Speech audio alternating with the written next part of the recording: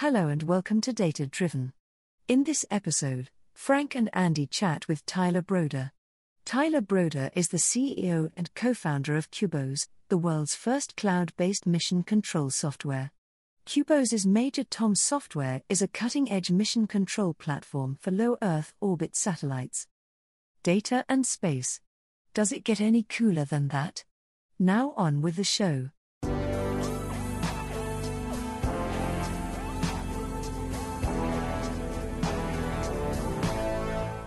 Hello and welcome back to Data Driven, the podcast where we explore the emerging fields of data science, machine learning, and artificial intelligence. With me on this epic road trip down the information superhighway is Andy Leonard. How you doing, Andy? Good, Frank. How you doing? I'm doing all right. A little bit of an adrenaline rush. We're recording this on July 30th, 2021, and we actually just completed a live stream. And that live stream will probably end up being after this in the way things get published. But ultimately, the dog escaped. I got the dog. We had to cut the other live stream short. I guess the wonders of live television, as it were. And got my coffee and got my fresh adrenaline rush from running and driving through the neighborhood. Coffee. That's what I forgot. That's okay. It's a little late for me to drink coffee now in my old age. You know, my birthday was Saturday. I turned 58. And happy birthday. Thank you. But, you know, we've talked about this, I think, before. When I was a kid, 58 was old. I'm just saying. You know, and, you know, people were in wheelchairs, walking with canes and walkers and stuff. And, you know, when I turned 50, I ran a half marathon. Now, I finished second to last, but I ran it. Okay? So there. But you did it. I did it, right? And 50, I got this. 50 is the new 40, 60 is the new. I think you're right, you know, and it's just, it turns out I think that we know a handful of things we didn't know when I was a kid. And it's like, take care of yourself, you know, and I promise you, I'm not taking as good a care of myself as I should. I'm not the paragon of fitness by any stretch. But I drink the keto podcast never took off.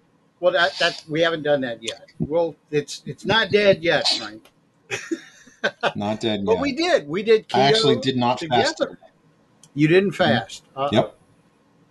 Well, so it's perfect for me to talk about that. You and I have gone back and forth. We've done all sorts of stuff. We've helped each other out with trying to stay fit. I am more fit than I've been in a long time. And a lot of that's due to you and me interacting and just challenging each other to walk more steps on Fitbit and stuff like that. And I've passed a milestone that it's taken me a while to get back to.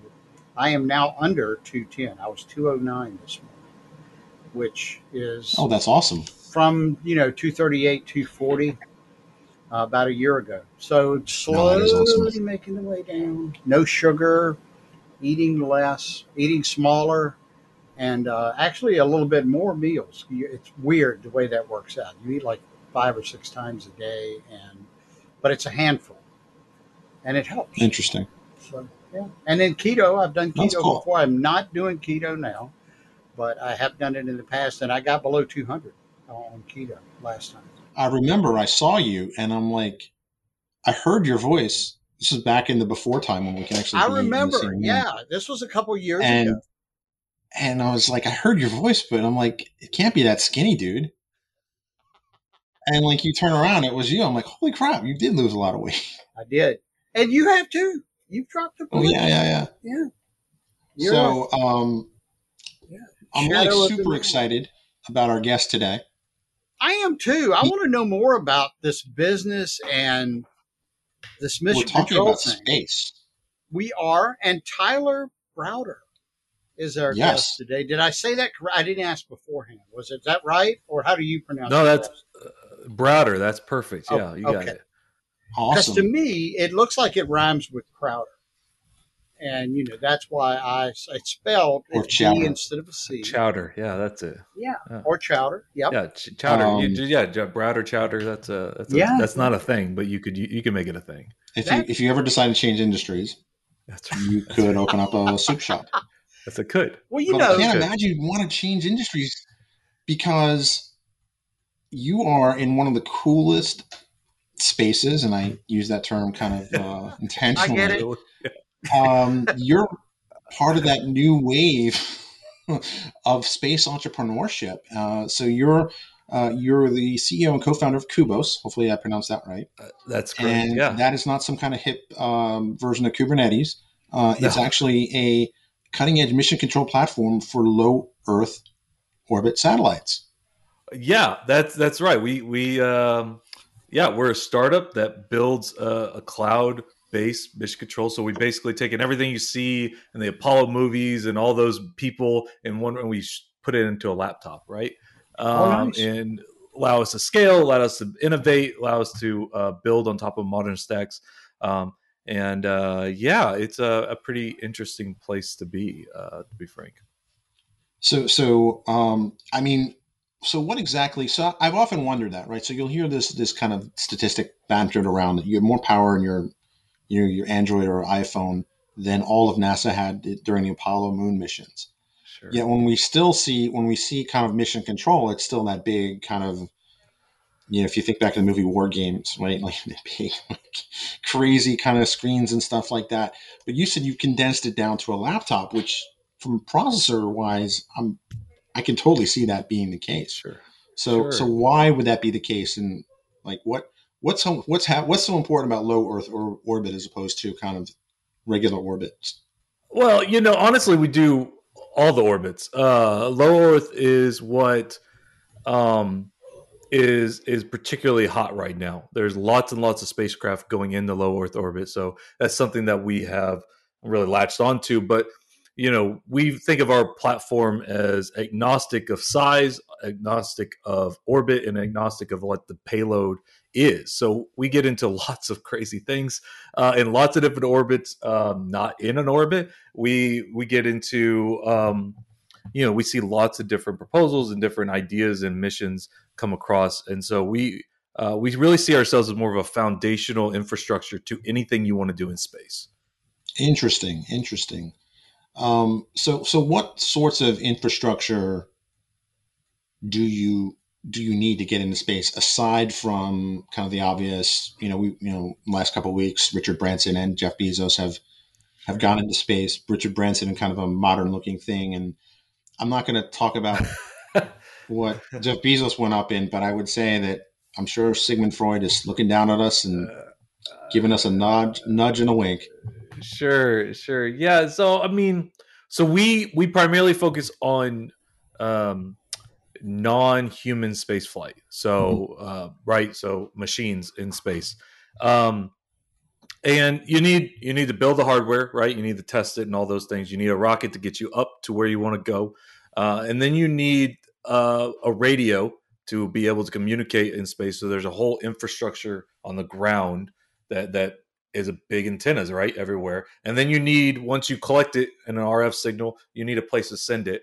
And then you need a place to go back, right? The data that comes down, you need a place to store it. You need a place to understand it, and then need a way to send back information to your spacecraft to do whatever you want to. That's where we come in. So we sit at the end, or if you will, the beginning of that chain. We collect the data, we understand the data, we display the data for our customers. And then when our customers need to tell the satellite something, they initiate it through us. We facilitate all that process up to the spacecraft. So data in space. Or on the ground, right? So all over the place. So, we particularly focus on, so all the spacecraft has different sensors all through it, right? Some are taking pictures, but others are just the battery temperature and the voltage and the computer. All that data we collect, right? And so then we display that, we understand it, we process it for our customers, and allow you to make decisions about what you need to do. Oh, my battery's getting too hot. I need to shut down something to cool off for a little bit, or it's draining too much. We are the ones who built the platform so that you can understand your spacecraft and get the data back up to your spacecraft to get more data down, right? The satellites are only valuable if they send you back stuff, right? If they don't send you anything, they're not valuable. They're just a brick in space. And so we're about realizing value from spacecraft. So it sounds like there's some overlap then on, maybe like an 80-20 rule is in play here, where all satellites produce there's certain types of data, the same types of data, it sounds like. And, and you're aggregating, or at least at a minimum collecting the instrumentation data for that 80%. Is that fair? Yeah, that's fair. So we view it as, with a satellite, there are two big buckets of data. We call one the bus data, which is all the satellite subsystems, the batteries, the solar panels, the core things that every spacecraft needs. You all need solar panels, you need batteries, you need a computer, you need some way to turn your spacecraft. Those are called the bus. And then you have the payload, which is the sensor that you're the whole point of your spacecraft, right? Taking pictures, doing IoT communications, scientific research. And so we primarily focus on the bus data, right? All the how to make sense of our spacecraft, understand the health of our spacecraft, make sure that our spacecraft is pointed the right way, tell the spacecraft, take a picture of this place next week.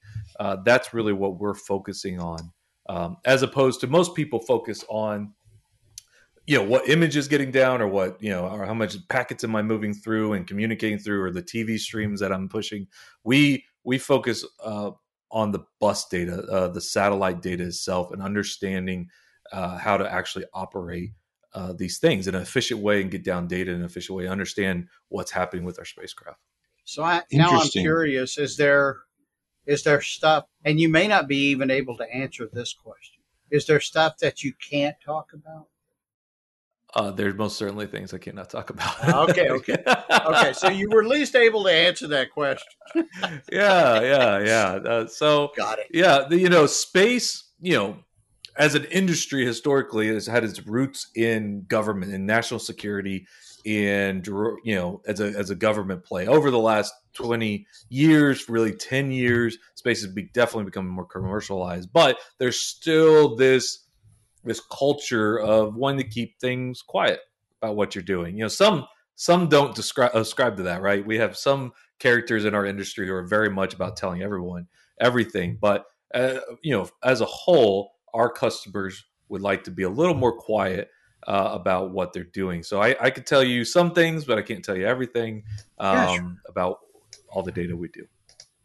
That's interesting. That's it. I mean, plus I think the space industry in itself is kind of at an inflection point. Like you said, it's primarily been a defense, government, intel type of world, but now you have billionaires bouncing around up there throwing money at it, but not just the famous billionaires. I know that there's a couple of firms that are looking at mining asteroids, right? So that's right. Obviously well outside Earth orbit, but still kind of conceptually the idea of space exploitation as opposed to space exploration, which was kind of the future we were promised as kids. But but you're actually bringing it about, and I think it's a brilliant business model, because you're focusing on the stuff that if I want to go up and take pictures of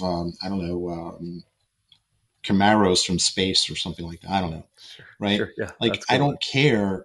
I just want to get my data that I want to get off there. I don't care about the bus, in that it's just a vehicle.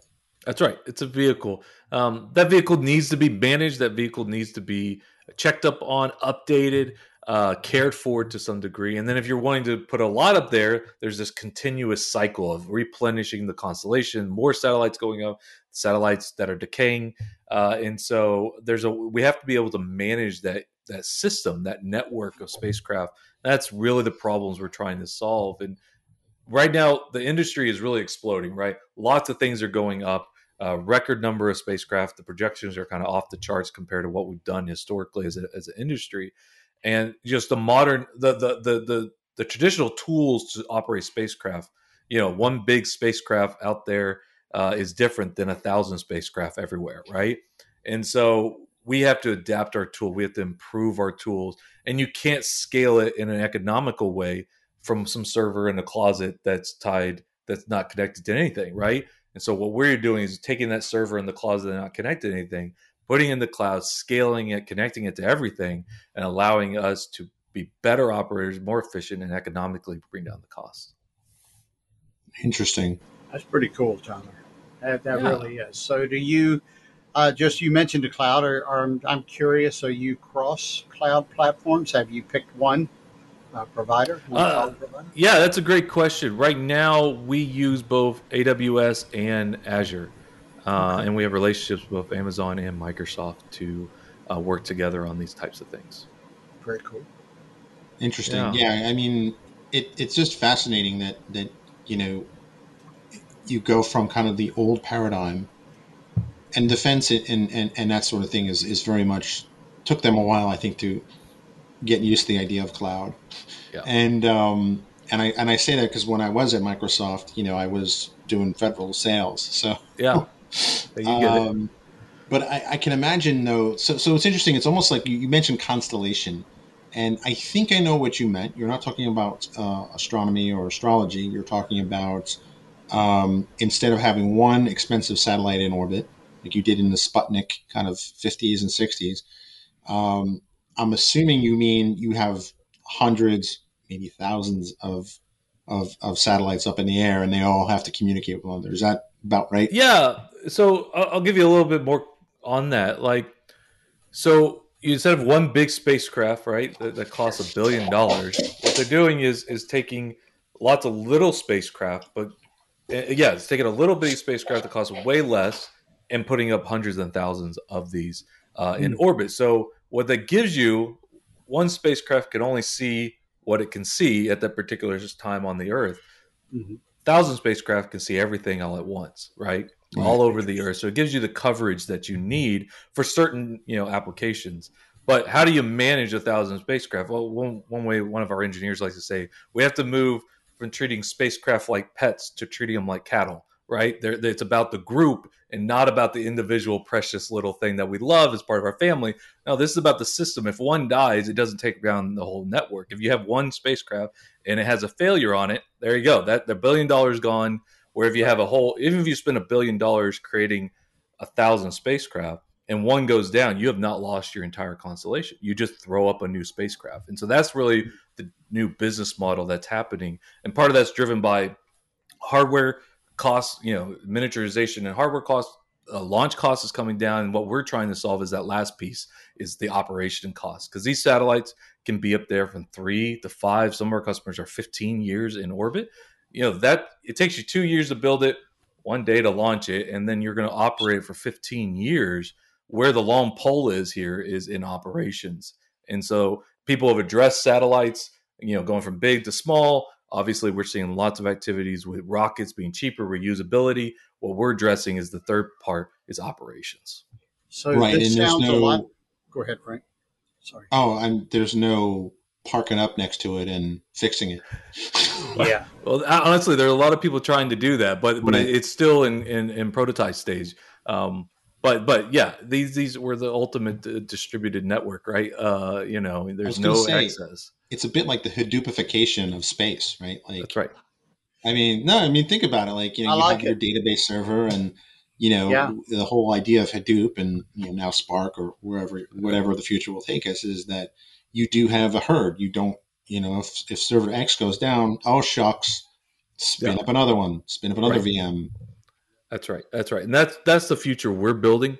Not all our customers are quite there yet, and not all of our constellations are there. But that's where we're moving towards, that kind of future. So Tyler, what I was going to ask is, has anyone coined the term space ops? Space ops is a term that's thrown away. There's actually a space ops conference. There is one. There's another term is trying to blend like dev space ops, right? So DevOps and space ops, and try to blend these. Nothing's really stuck, universally adopted yet, but there's different flavors of it. That's kind of cool. And I love the way you're thinking about it, because I'm a consultant, in my day job, and I joke with my kids about putting on my consulting costume.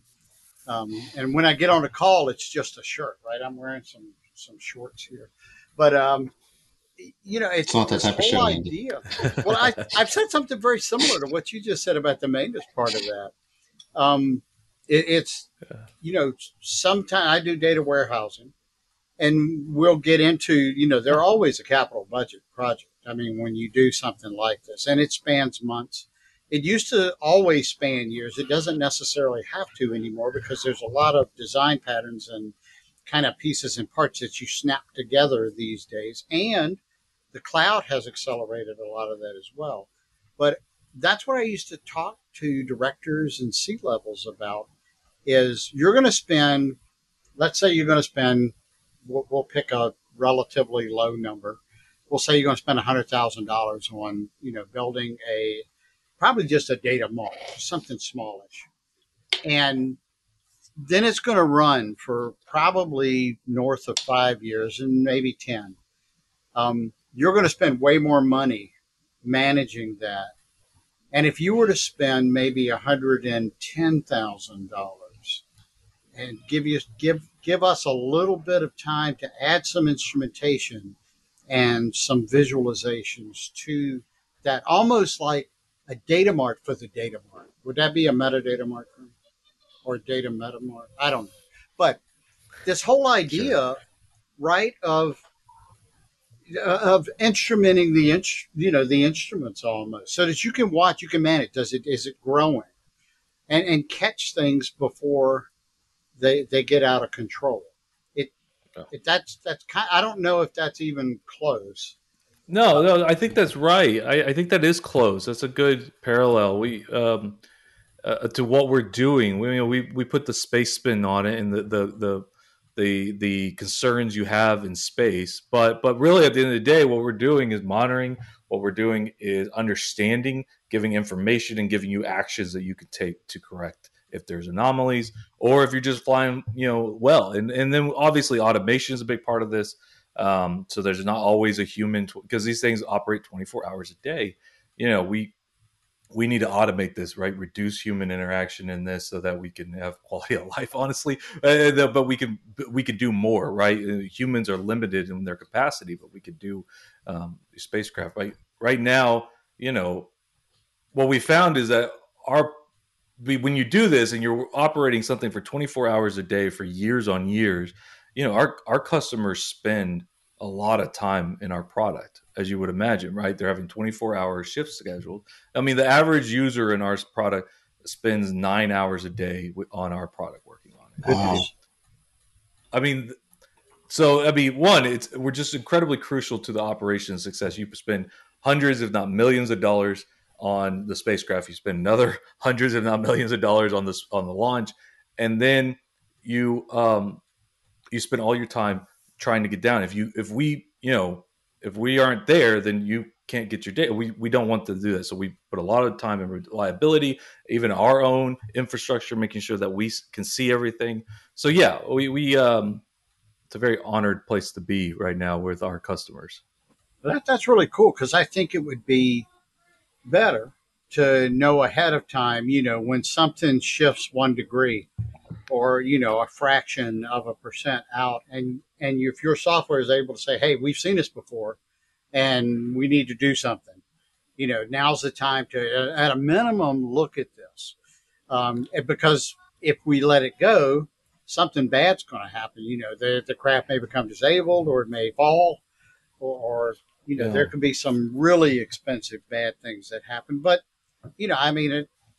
I think knowing, just being, managing the expectation. If you know a failure is about to occur, you can decide, do I send another one up? Do I just do without this one? Have I got enough coverage beside it? Because it's a constellation, as you said.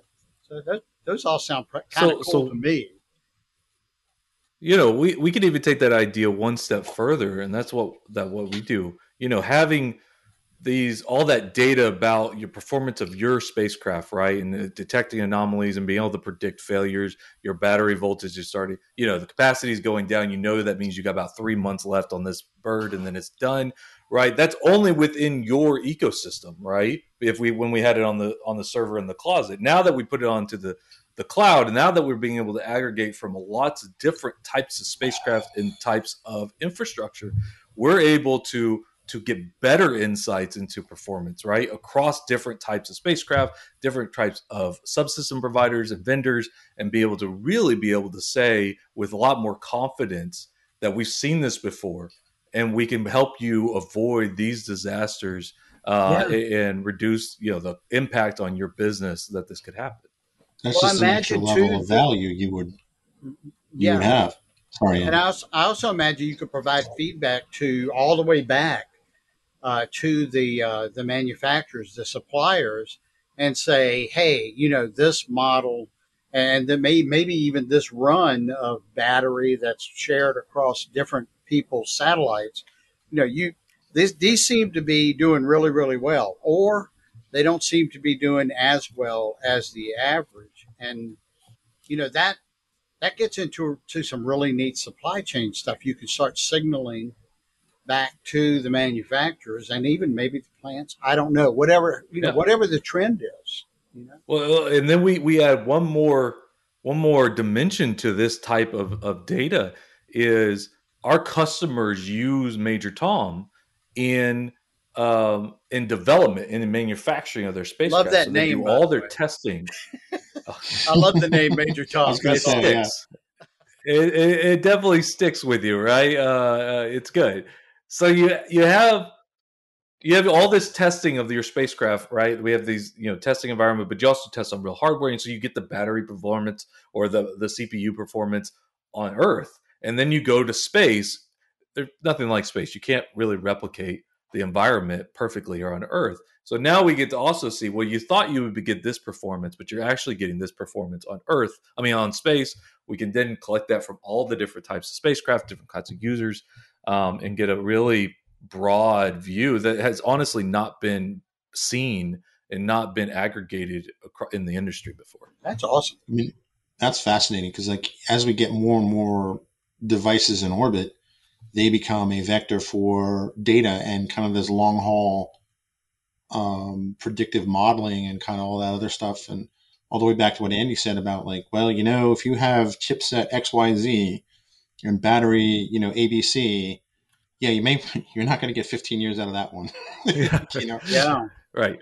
And then plus, if you had the better information, because even if let's just say a device failed, there's to get a replacement. Let's say if you did need a replacement sooner rather than later, you're beholden to a lot of things, weather, launch permissions, etc. Probably a whole laundry list of things I'm not even aware of. Sure. But I remember when satellite radio was a big thing. There was, one of the things that might have been XM, might have been Sirius. They said and we have 3 other satellites ready to go in case one of them fails. Right. And I thought about ready to go. Not like I can, it's not like I'm sure it would not be able to launch at a moment's notice. No, no, that's right. Well, the one thing I'm really excited, about this whole ability to aggregate all this data, performance data of each individual substance, is that we can provide it to the vendors who manufacture. We can create better subsystems. We can improve our performance now that we're getting real data, because sometimes these vendors don't get that data, right? They don't have any idea really how their performance is happening, or can't, be able to look back in time and see the pattern, that maybe we missed while we're doing it, but now we know there was a failure. We look back, now we can detect the pattern. And a lot of these are interconnected, right? It's not as simple as the single battery temperature, voltage, right, or whatever. It may be connected to what's happening way elsewhere within the entire bus. And so these are things that I'm excited about being able to provide to the industry. That's very cool. Yeah. So we have kind of a standard set of questions that we typically ask data people. And I'm not saying you're not a data person, but I'd really like to kind of zoom out and put them in the context of your work now, especially our first question. And we ask, how did you find your way into space? Did you find space, or did space find you? Space found me.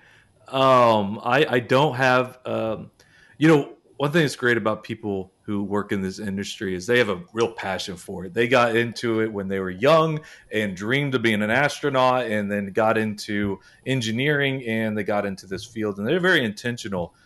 My path is not so straightforward. I'm more of a startup business person, entrepreneur by many measures. And so I had a co-founder who was in space. We met through mutual friends. He had worked in space. He had worked in software engineering. That was his background. And he sat me down over tacos and told me about what a satellite was, and asked if I would start a business with him to handle all that business stuff. And I said yes.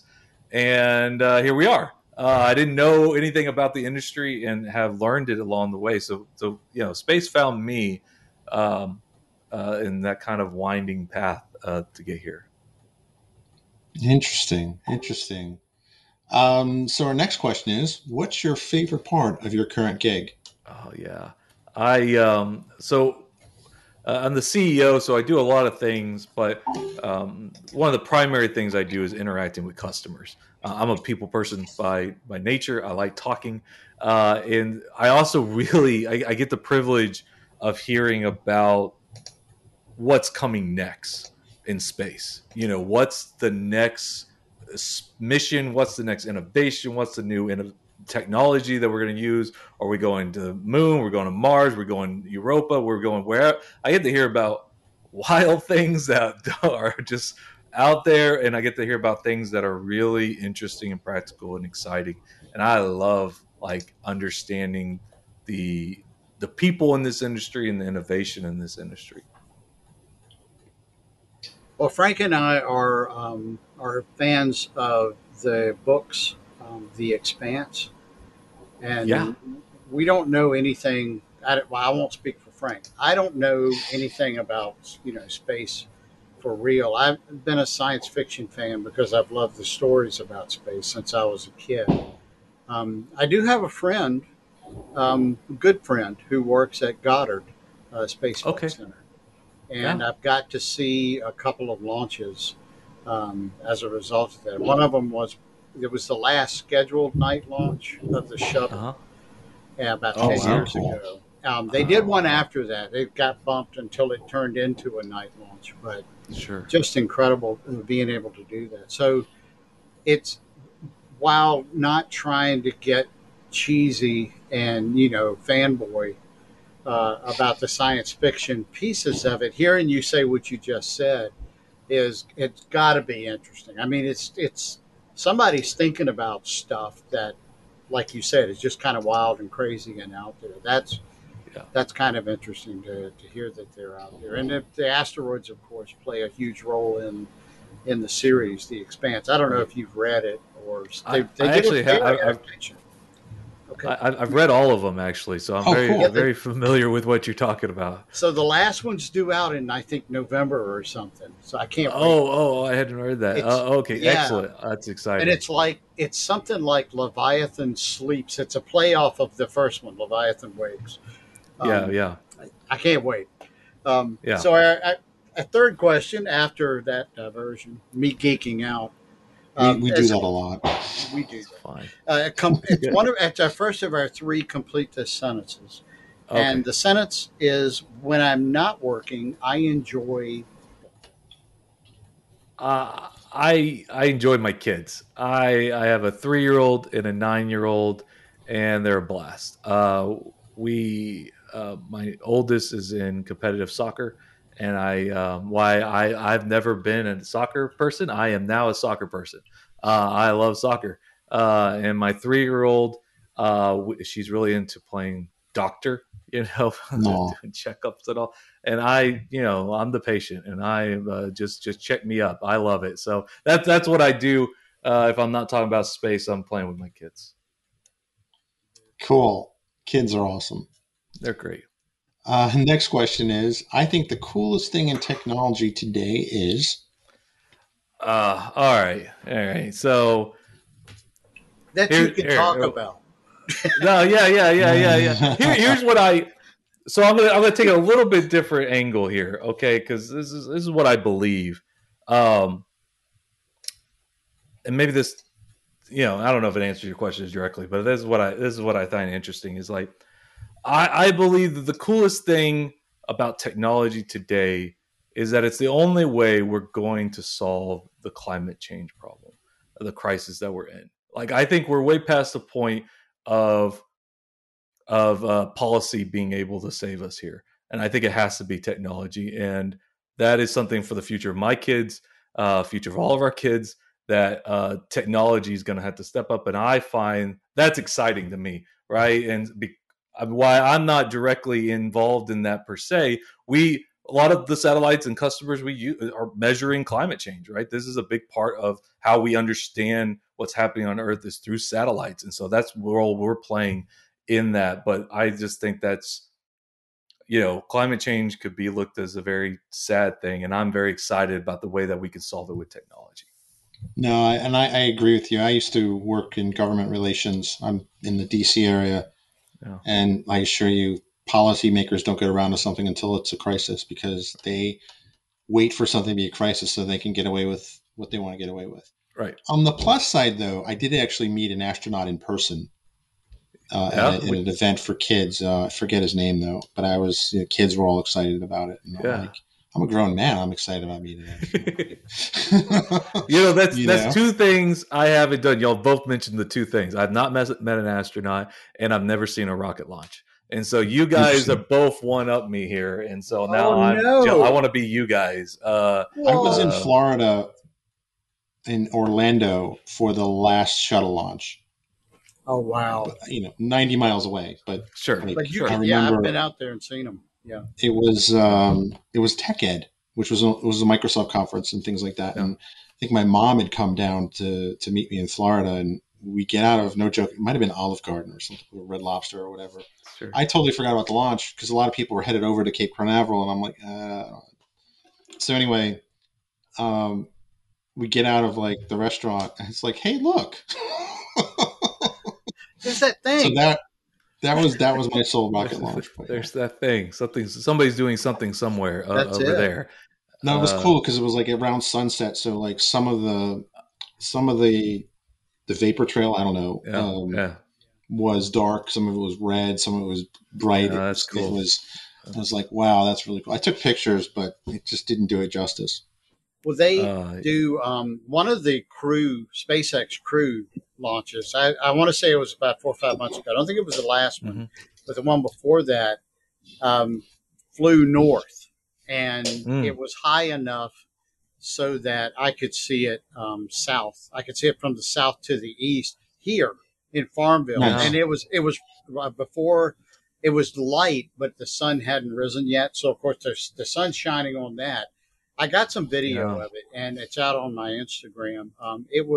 I didn't get the best shot because I went in after I'd taken 30 seconds of video, and I was trying to wake up my older sons. Come look at this. We can see the rocket. But I get all giggly inside when I see it, Tyler. I can hear it in your voice. You just say, I want to see it. I really want to do is see, because we deal with satellites. I don't directly deal with rockets, but I really want to go to a rocket factory, and I just gotta sweet talk my way in there because there's no business for me being in there, but I just want to go, right? And I think I can get enough connections. So if you're listening and you know me, and that's what I want to do, I want to go to the rocket factory. So whoever knows somebody, let's talk, because that is a request to our audience. That's right. It's a bucket list. It's a small industry. Space really is a small industry, but those are you guys you're hitting all the things that I still need to do in this industry. Well, you're doing plenty that we didn't do, so we're even. I was going to say you're way closer to the action than we are. True. My closest thing was walking out of Red Lobster and seeing the shuttle launch. I would take that. That'd be fun. Yeah. I'll take that right now. That'd be great. Be great. So our third and final complete the sentence. I look forward to the day when I can use technology to blank. Never drive again. I don't want to drive again. I don't. I want to be able that I would teach my daughters how to drive just because it's one of those life skills like changing a tire, but not because she'll ever use it in her everyday life. That's the future. And rocket planes. To get to Tokyo in an hour, that's the other one. Oh, that's cool. I've done a lot of before. In our before times, I did a lot of traveling, a lot of international traveling, and I would love a rocket plane. That would be great. So those are the two things I would like technology to do. That would be cool. I'm with you on the self-driving car. Well, I you used to live in really like DC. driving. We Well, I don't used to really really care like about driving, and then I had a commute in the DC area, and I'm like, I just Right. despise it. We want self-driving I- tractors in Farmville. I'm just saying. There you go. It's not a tractor, but you know what? There was I was driving somewhere, and it was somewhere in Hagerstown, Maryland. We were headed up to Pittsburgh, where my in-laws are, and I look out the side of the car. We parked somewhere to get gas, and I look, and it was basically an autonomous lawnmower. Oh, wow. I was just those are like, things. Yeah, I was those are like, things. whoa! And my kids saw it, and like, one of them was like, wow, that's cool, and he goes, meh. Went right back to his iPad. Like, okay. Saw this in a Like, game yesterday, Dad. I still listen again. Some YouTuber covered it the other day. That's Like, right. it's just like, okay. Yeah. But so our next question is: share something different about yourself. But remember, it's a family podcast, and we love having that clean rating on iTunes.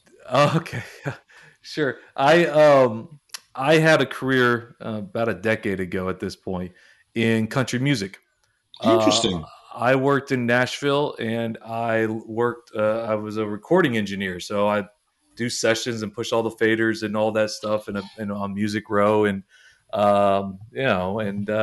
that's part of my background. Part of who I am is the music element of it. All right, who'd you meet? Oh, so I was an intern for a long time, and so I met some people, and then I graduated to house engineer, and so I met some other people that way, and I met some other people other things. I don't think I'm allowed to talk about who I met, but I'm not going to mention any names. Okay, all right. Most of the people I met were session engineers who you wouldn't know. There were a couple artists who came through, but yeah, I don't know if I'm supposed to talk about those things either. So a lot of the coolest things about life I can't talk about. Yeah, I understand. So I've actually been in a recording studio. I got a job playing saxophone on weekends with a 50s band back in the 70s. I started when I was 16. And then I played guitar some and with a country band.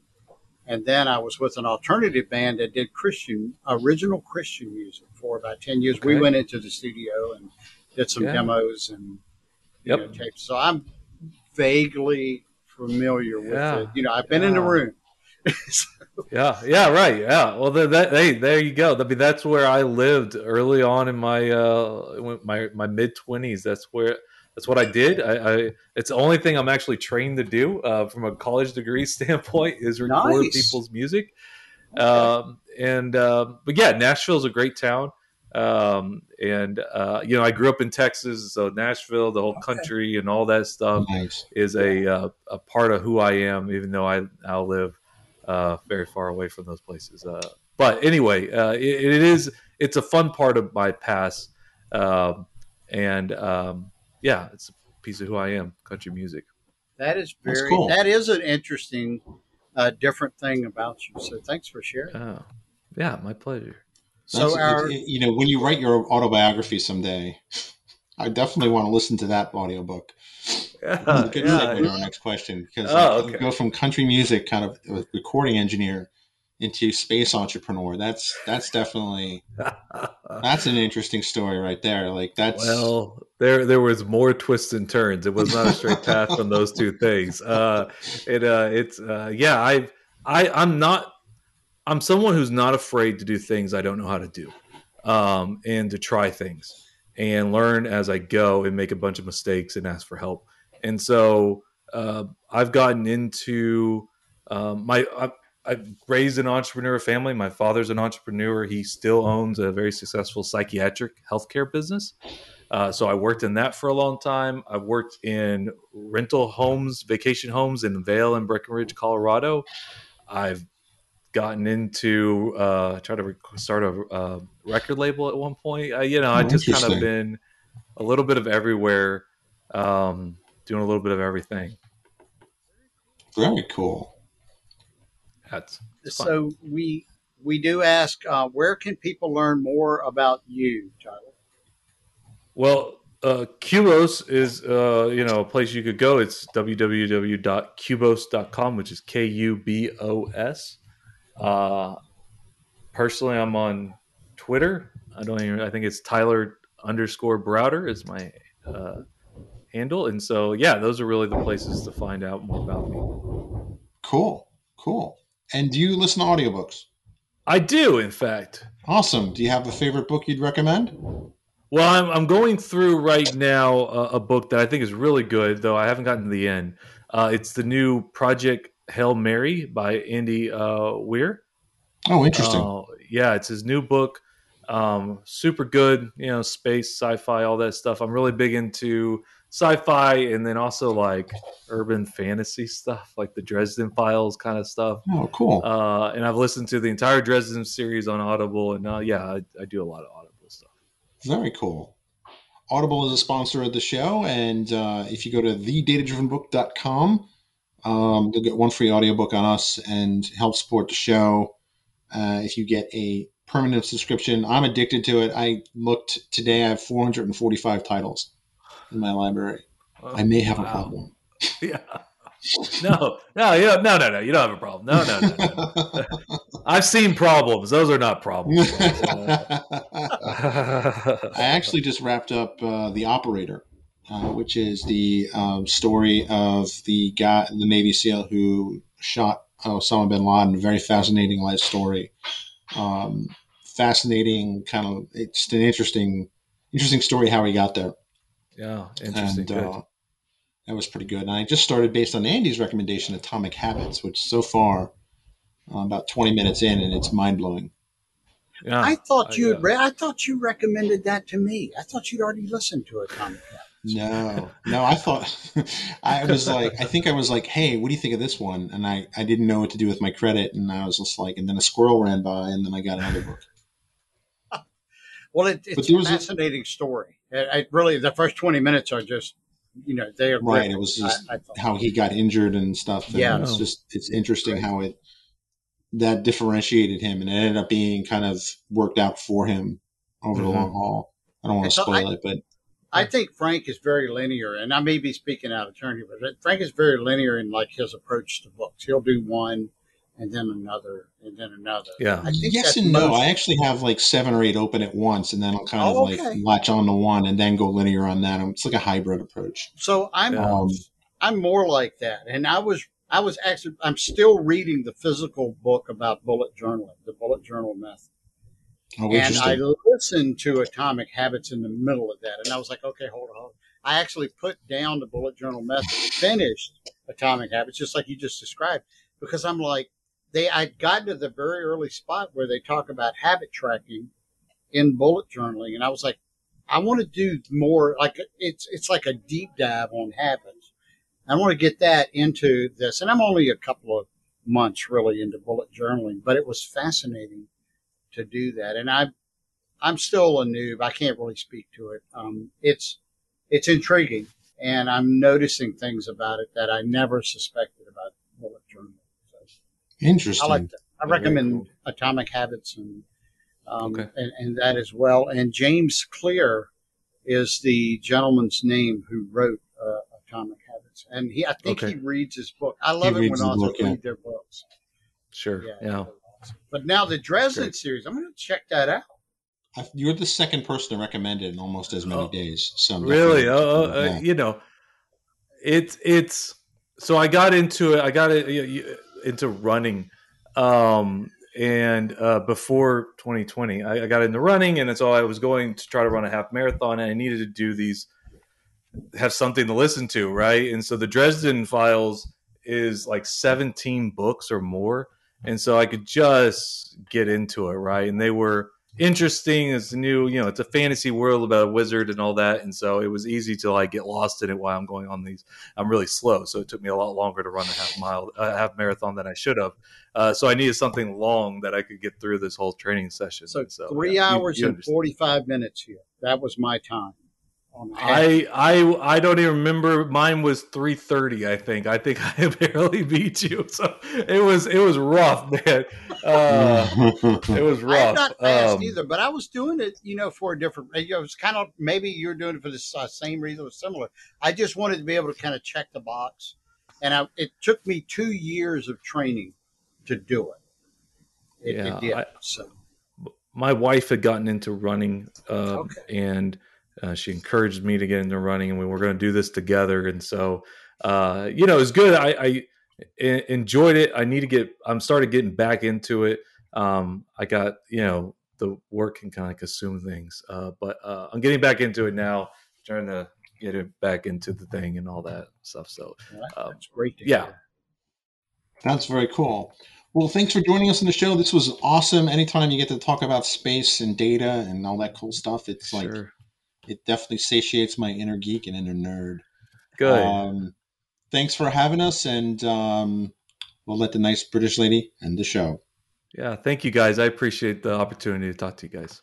Awesome. It's been great. Thanks for listening to Data Driven. We know you're busy and we appreciate you listening to our podcast. But we have a favor to ask. Please rate and review our podcast on iTunes, Amazon Music, Stitcher, or wherever you subscribe to us. You have subscribed to us? Haven't you? Having high ratings and reviews helps us improve the quality of our show and rank us more favorably with the search algorithms. That means more people listen to us, spreading the joy. And, can't the world use a little more joy these days? Now, go do your part to make the world just a little better, and be sure to rate and review the show.